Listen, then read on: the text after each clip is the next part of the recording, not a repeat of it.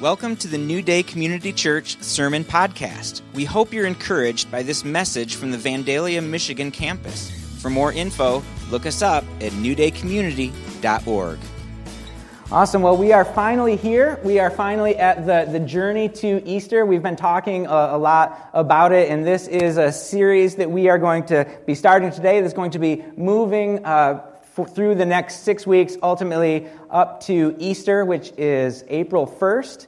And we're going to be talking about a number of different aspects of the cross and how it impacts us as a community, and just taking the time to turn our eyes to purposefully approach Easter together. Because I don't know about you, but often in my own life, we can get to Easter, all of a sudden it's Easter, where's my pastel shirt and my tie, and I'm going to throw that on, and then, ham tonight, that's great, and then it's gone, right? But Easter is such a significant event. It's such a significant day in the church that we really wanted to take these next 6 weeks, the traditional season of Lent, to approach Easter together. And today we're going to be talking about community. We're going to be talking about community. And I just wanted to share a time that I really felt comfortable in a community. It's called Gen Con.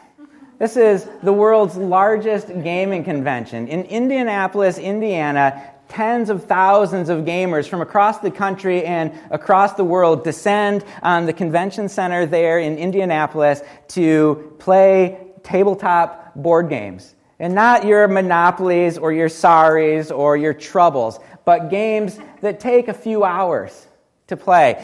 Games that have a thick enough rule book that you have to refer back to it multiple times throughout the game.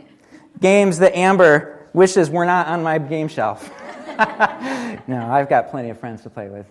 But I do find 20 to 30 minute games that Amber can also enjoy. So which is good. So anyway, I've not been to Gen Con in a few years, but I went for 3 years in a row, and it was amazing. All these people, this is just a picture of people waiting for the doors to open so they could get into the dealer's hall. Here is just one of the ridiculous amount of rooms, of tables with just some nerdy board game with nerdy people sitting across from each other pretending to be, aliens or something in this one.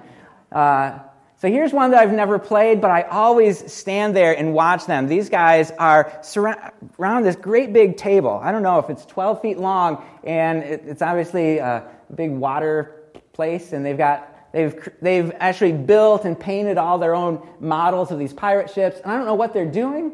I don't know how they do it, but they seem to be having fun, and I just go, I wish I was part of that. That's so fun. I want to be a pirate. So this is the dealer's hall, thousands and thousands of square feet of people selling board games and dice. Nerdville. Also, at these places, people dress up. Amber won't let me dress up, so I'm just kidding. That's a joke. She would. I don't have the courage. And so on my left here, we have some amazing person that somehow dressed up like a Tauntaun in Han Solo. I don't know how they did it. I don't know what these people are on the right. Here's a couple of guys. Ghostbusters, everybody remember them? You can hardly tell the difference between them and the real thing, right? And there's some ladies dressed up like hobbits. And those are actually really good costumes. And if you see, their feet are covered with hair. Gross. I would not want to walk around the convention center in bare feet, but more power to them. They're hobbits, so they can do whatever they want. But there is something special about this place. Not that I knew everybody, not that I was into all the same stuff that everybody else was into, but there was this camaraderie together. We all had come together for one thing, right? For this love of board games. And somehow that silly thing tied us or knit us together into community, even in the midst of the diversity of this event. And so I want to ask you guys a question this morning. When was a time where you felt safe and secure and comfortable in community? When have you felt like, I really belong here? Maybe it was on a sports team. I know a lot of people, find that the camaraderie and the teamwork of a basketball team or a volleyball team just knits them together. Right? Maybe it was a military unit, draws people together, and you just feel like, oh, this is where I belong. Maybe you have the luxury of being in a workplace where it just is, oh, this is my place. This is where I fit into this community. I have a friend that attends Nichols, and he always felt kind of distant from people at school, but when he joined a robotics team, and it was in this robotics team that he felt like, oh, these are my people. This is where I belong.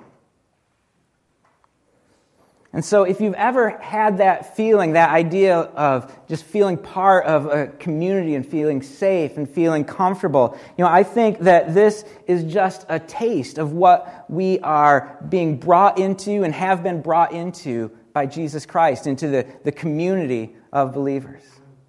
Right? Gen Con is a foolish example, and it just pales in comparison to what the church is and what the church is supposed to be. When we come into the church or some church across the globe, we should feel that place of like, oh, these are my people. Because we come together around a single purpose, to exalt and to lift up the name of Jesus. And so as we begin the journey of Easter today, the reason we're talking about community is we want to start at the end. We want to talk about what Jesus accomplished on the cross.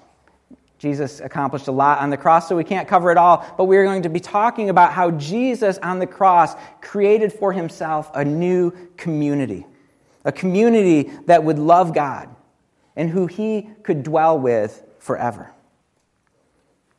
And we're going to eventually get to Hebrews chapter 10, verses 19 to 25. And we're going to look at this passage of Scripture to see how God has done this, how he has created a new people for himself.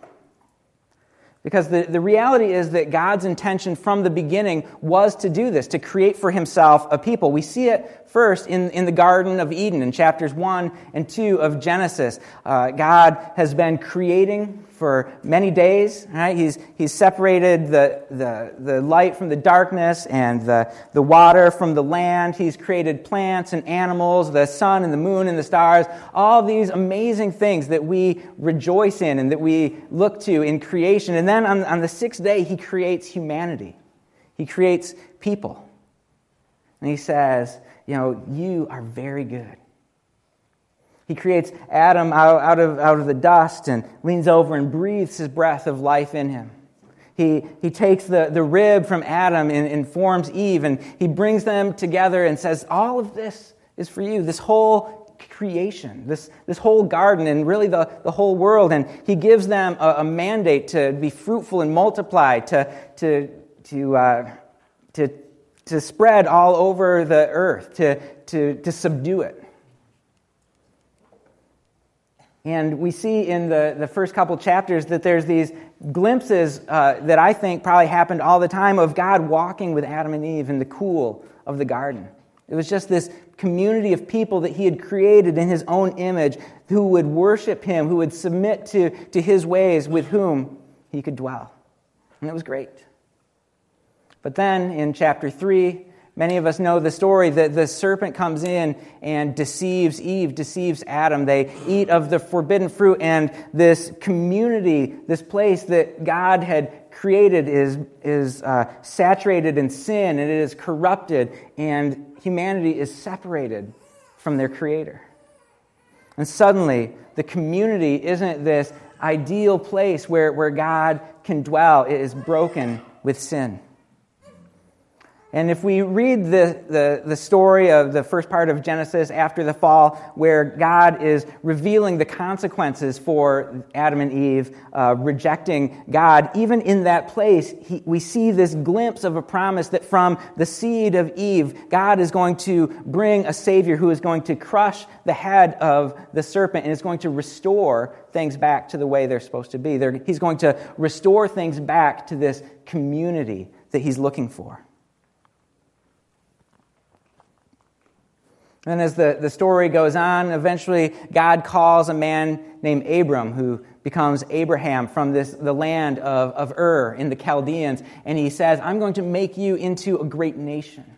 I am going to just to build you up. And we see that happens in Egypt, where even under Egyptian oppression, the Israelites multiply and multiply into this great, great people. And God says, through your seed, Abraham, I am going to mediate my presence with the world. I'm going to bring a restoration into this community through your seed. And we see that fulfilled in the New Testament when Jesus, the seed of Eve, the seed of Abram, the son of David, the Son of God, comes and dies on the cross to restore us back into God's presence, so that you and I, when we put our faith in Him, can enter into His presence and enter into this new community. And the Bible ends in Revelation with this prophetic picture of the city of God coming to dwell on the earth. And God is there. It says you're not even going to need the sun or the stars anymore, because my presence is going to be enough light for you. Wow. And so that's where we're heading, the fullness of a community of people that love God with whom He dwells. And this community, as we see in Revelation, it's not based on ethnicity. It's not based on a particular culture. It's not just the Israelites, right? It's not just the Greeks. It's not just the Romans or Americans or anything like that. It's every tribe, every tongue, every nation is going to come and bow down to Him. And so even that picture of the diversity of Gen Con, all these weirdos dressed up like weird things and into different stuff and from different parts of the country, some from different parts of the world, they all come together for a common goal, or for a common thing, right? A common love. In God's community, He's bringing people from every tribe, every tongue, every nation back into community that will bow down to Him. But in order to create this new community, God had to overcome that great gulf, right? That when humanity rejected God, shook their fist in defiance at Him, and decided that we wanted to do our own thing. And so God has to overcome that gap, which He does with the blood and the body of Jesus. So let's just read our text for today, Romans chapter 10, verses 19 to 25. And then we're just going to talk about this a little bit. It says, "Therefore, brothers and sisters, since we have confidence to enter the most holy place by the blood of Jesus, by a new and living way opened for us through the curtain, that is His body. And since we have a great high priest over the house of God, let us draw near to God with a sincere heart and with full assurance that faith brings, having our hearts sprinkled to cleanse us from a guilty conscience, and having our bodies washed with pure water. Let us hold unswervingly to the hope we profess, for He who promised is faithful. And let us consider how we may spur one another on toward love and good deeds, not giving up meeting together, as some are in the habit of doing, but encouraging one another, and all the more as you see the day approaching."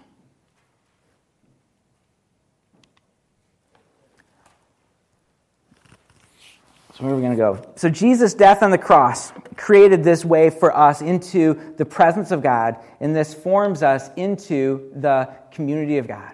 As we said, from the beginning, God's intent was to create for Himself a community, to draw people back into His presence. But He had to do that by dealing with our sin problem.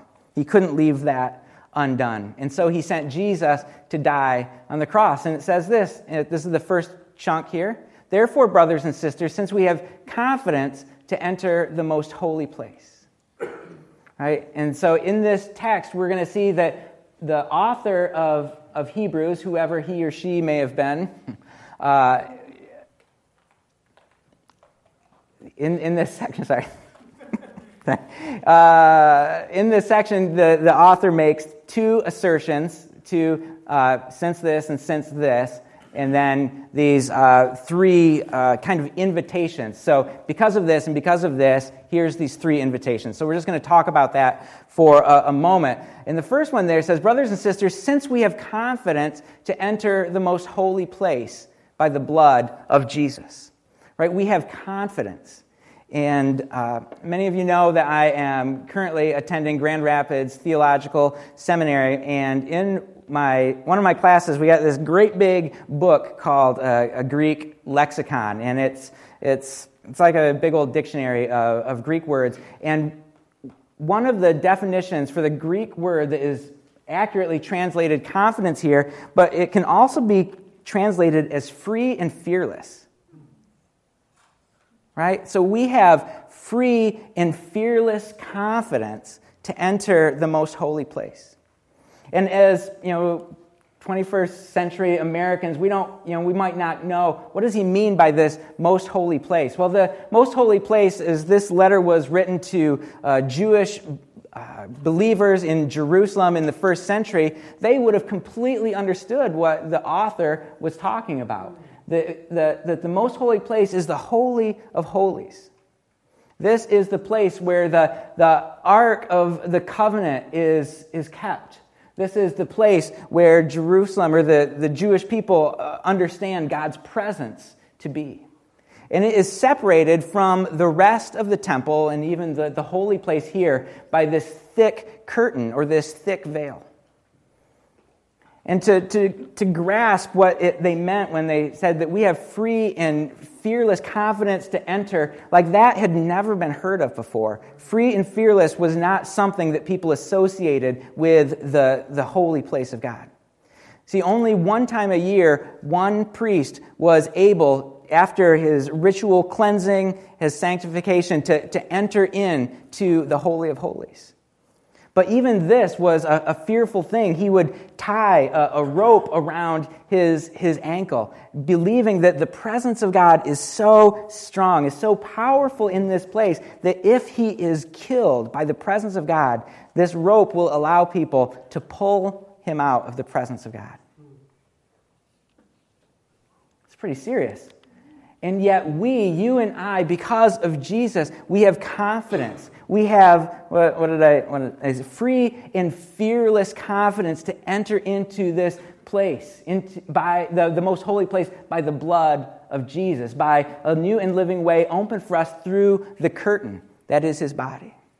And if you read the gospel stories, we see that after Jesus' death, that this curtain was actually ripped in two, indicating that the way was clear. Belief in Jesus, the blood of Jesus, pays for our sanctification and our freedom so that we can enter into the presence of God. That is exceptional. And so when the author would say this, those believers would have taken a step back. We can boldly enter into the presence of God. That is incredible. And then in verse 21, the author continues, and now we have a great high priest over the house of God. And the priest is also Jesus. And so Jesus, and we know this, and we're jumping into the middle of a very significant argument throughout the book of Hebrews, and we don't have time to dissect what does it mean that Jesus is our high priest, but what is important for this morning is that Jesus was the sacrifice. He broke his body and shed his blood so that we could enter into the presence of God. And now he is our high priest who mediates the presence of God. As we come to Jesus, we can enter in. And so these are the two assertions from the author. We are in the presence of God. So now what? What are we supposed to do? How do we respond to this? And there's 3 invitations. They all start with let us. Let us draw near to God with a sincere heart, with full assurance that faith brings. And this is communal language. Almost every time in the New Testament when Paul is writing, he's writing to a community of believers. And all those yous are y'alls. Okay? It's not a singular, it's not just you. It's not Dale do this, or Mark do this, or Israel do this. It's as a community of people, as a community that is brought into the presence of God, do this together. All right? Let us, as a community, draw near to God. And guess what? This is after we have already been brought into the presence, right? We're in the presence of God. We are free and sanctified. As we put our faith, we've been brought into the community. And now in this place of acceptance, we come together with our brothers and sisters and draw near to God. We draw near with sincere hearts and full assurance. So as a community, let us draw near.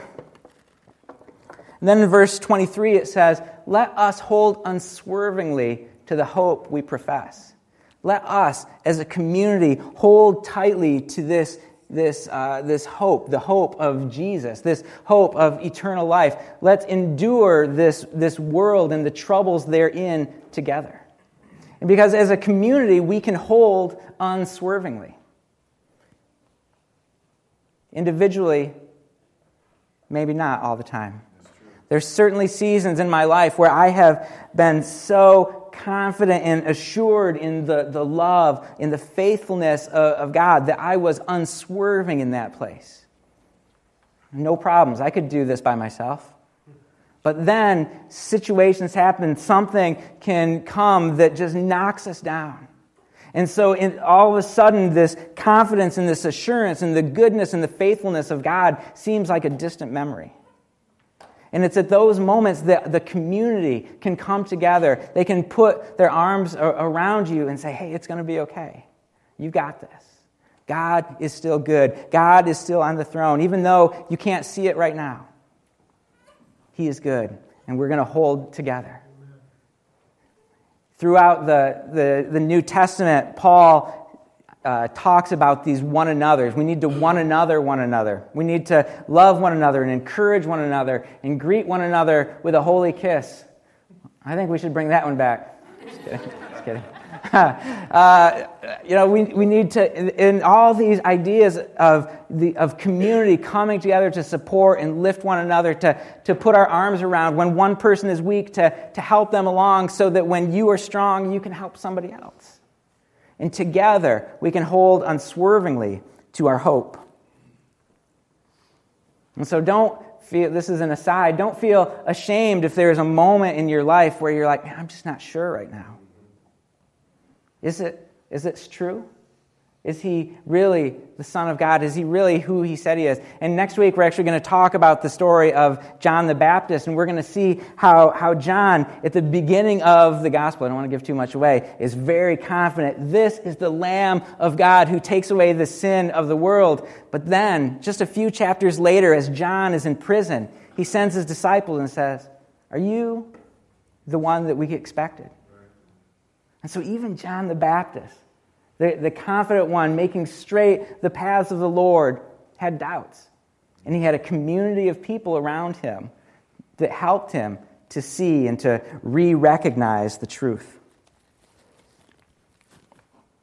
Come back next week for more.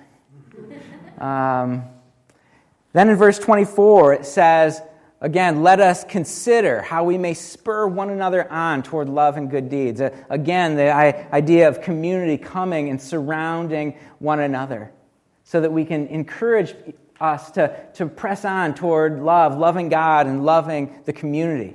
I mean, spur us on to doing good deeds, living out our faith in Jesus day in and day out. And he goes on and says, don't give up meeting together. Apparently, even in the first century, people were kind of taking church as optional. I don't really need this. What do you think, Israel? Even then. Israel's passionate about coming to church, and I love that. So, go to church. So,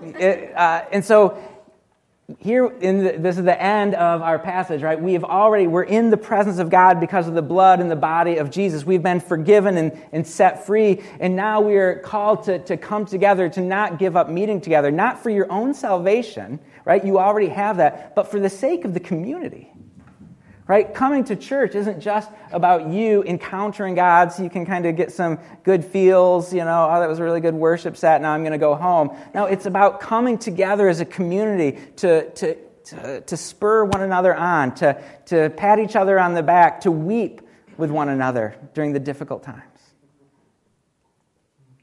And he says, don't give up meeting together, all the more as you see the day approaching. So this is written to the Jewish believers in Jerusalem who were either enduring or about to endure persecution. Life wasn't going to get easier for these guys, right? It was going to get rough.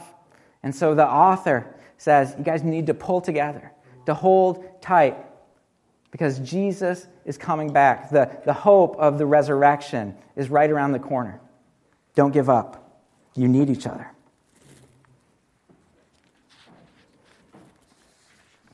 And so each one of us becomes part of this new community of God. And we enter into the kingdom of God through the blood and the body of Jesus. And as this text seems very clearly to say, being part of the community is not optional. I have encountered a lot of what we call rogue Christians, right? They're just out, I don't need community. I listened to a worship service this morning, right? On the web or whatever, right? We have access to so many incredible teachings that are better than anything that I'll probably ever be able to preach. We have access at one click online, right? Andy Stanley, Tim Keller, Bill Johnson, all these incredible communicators. They're for free. We can listen to them every day of our lives, right? And we can listen to the best worship music, right? And probably worship music that might even fit your style more than what we always do in a particular community or in a particular church, right? If you're into R&B, you can listen to R&B worship. If you're into country, you can listen to country worship. If you like 90s music, you can listen to 90s worship, right? Like, it's all available. But even if you spend 6 hours Sunday morning listening to other teachers and listening to and worshiping, with great worship music, you are missing it. Right, you're missing the community, because we have been called together as a community of believers, as a people of God who will submit and serve God with whom He can dwell. The Word says that where 2 or 3 are gathered, there I am with them. And that always puzzled me. Where 2 or 3 are gathered, there you are, God? Well, aren't you omnipresent? Aren't you everywhere all the time? And I don't really have an answer. I don't really understand how this works, but in some way, the presence of God is manifest in a different, more significant, maybe, I don't know, way when we are gathered together. And when we draw together with the community of believers like we do on Sunday morning, we have access to a fuller, richer, different aspect of God's presence than we have when we're worshiping by ourselves. And if you neglect the meeting together with the church, you're missing that aspect of God's presence. And so God's heart is to have a people who will live under His rule and with whom He can dwell. And Jesus bore the penalty of our sins to make a way for us to come back into His presence. And when we enter into His presence, we are made new. We are brought into the new people of God. And so what would it look like for you and I, for this community, if we fully embraced God's design for community? Imagine a place where you could come and you are fully known. That's probably scary for many of us. I'm going to be fully known. If people really knew what was going on in my heart and in my mind, they wouldn't want any part of me. But that's not what the community of God is. A community of God is a place that embodies God's characteristics. He knows us fully, and He accepts us. Not just saying, it's okay, that's not a big deal. It is a big deal, but I'm going to pay the penalty. I'm going to cleanse you from that thing. I'm going to set you free from the sin and death that is clawing at you, and I'm going to empower you through the Holy Spirit to walk a righteous and holy life. The community should be a place where we are fully known, where we are fully accepted, and we are fully loved. Right? Imagine a place that you feel secure. There you know that people have your back. Imagine the significance of being in a community of people who are willing to call you out on your junk. The truth is, when I was saved, it was probably in the first couple years that I was saved and really gave my life to the Lord. There was a dinner party or something on a Friday or Saturday night at one of our friends' house. And my brother and I, we decided to go have a couple of cocktails before going to the party. And apparently we had a couple cocktails too many before going to the party. And it seemed fine, everything's good. Well, the next day at church, a good friend of mine who loves me was like, "Mark, what's going on? Like, seemed like you were a little bit tipsy last night. Is everything okay?" And it was a real uncomfortable conversation, right? Like, don't talk to me about that. I'm a worship leader. Ooh, right? But he loved me enough to say, "Hey, let's talk about this. It's not good. It's not good. What's going on?" We need to have a safe place where people can call us out and love us through it. Right? Imagine a community where you felt more comfortable and safe than you do feel comfortable and safe at home, laying on your couch. And that is what the community of believers should be. Right? And this is what we are looking forward to and what we can experience as part of the family of God. Right? This is God's intent for community, that all these things would be experienced here, that we can receive them and that we can give them. And this is what we get to invite people into. And that seems way more exciting, right, than just some religious experience or some religious service where we go and we say our prayers and we sing our songs and then we go home. No, we have been brought into a family where we are fully known and fully loved and fully accepted, and where we can fully know and fully love and fully accept. And this week we have a great opportunity to walk this out. We are going to be starting our midweek life groups. There's one on Tuesday night, one on Wednesday night, and the idea is to take this content that we're talking about this morning. So this morning we talked about engaging with community. Well, at the small groups we're going to talk about some of these things, and there's just going to be some other scriptures and some other questions and ideas to help us to engage. How are we living out community? How are we living these things out in our lives? And where are areas in our life that are keeping us at arm's length from God or at arm's length from community? So I think it's going to be a really exciting and life-giving time. So I encourage you, if you haven't signed up, if you haven't decided whether you're going to go, I encourage you, there's still space for you. We would love to have you. And with that, let's just close in prayer, shall we? Father, we love you. Lord, we're so grateful that you didn't give up on us. Lord, when we were your enemies, when we didn't want anything to do with you, you loved us. You chose us. You called us to be your sons and your daughters. Thank you for the blood and the body of Jesus broken for us to make a way for that we can enter into the holy place, into the presence of God. And Lord, we thank you for this amazing community that we get to be part of. Lord, we thank you for our friends here and the family we have here, and that we get to do life together. And I pray, Lord, that you would strengthen our bonds. Lord, that you would knit us even more together. Lord, to love even better than we have before. Lord, help us to have confidence to enter into relationship, which can be scary.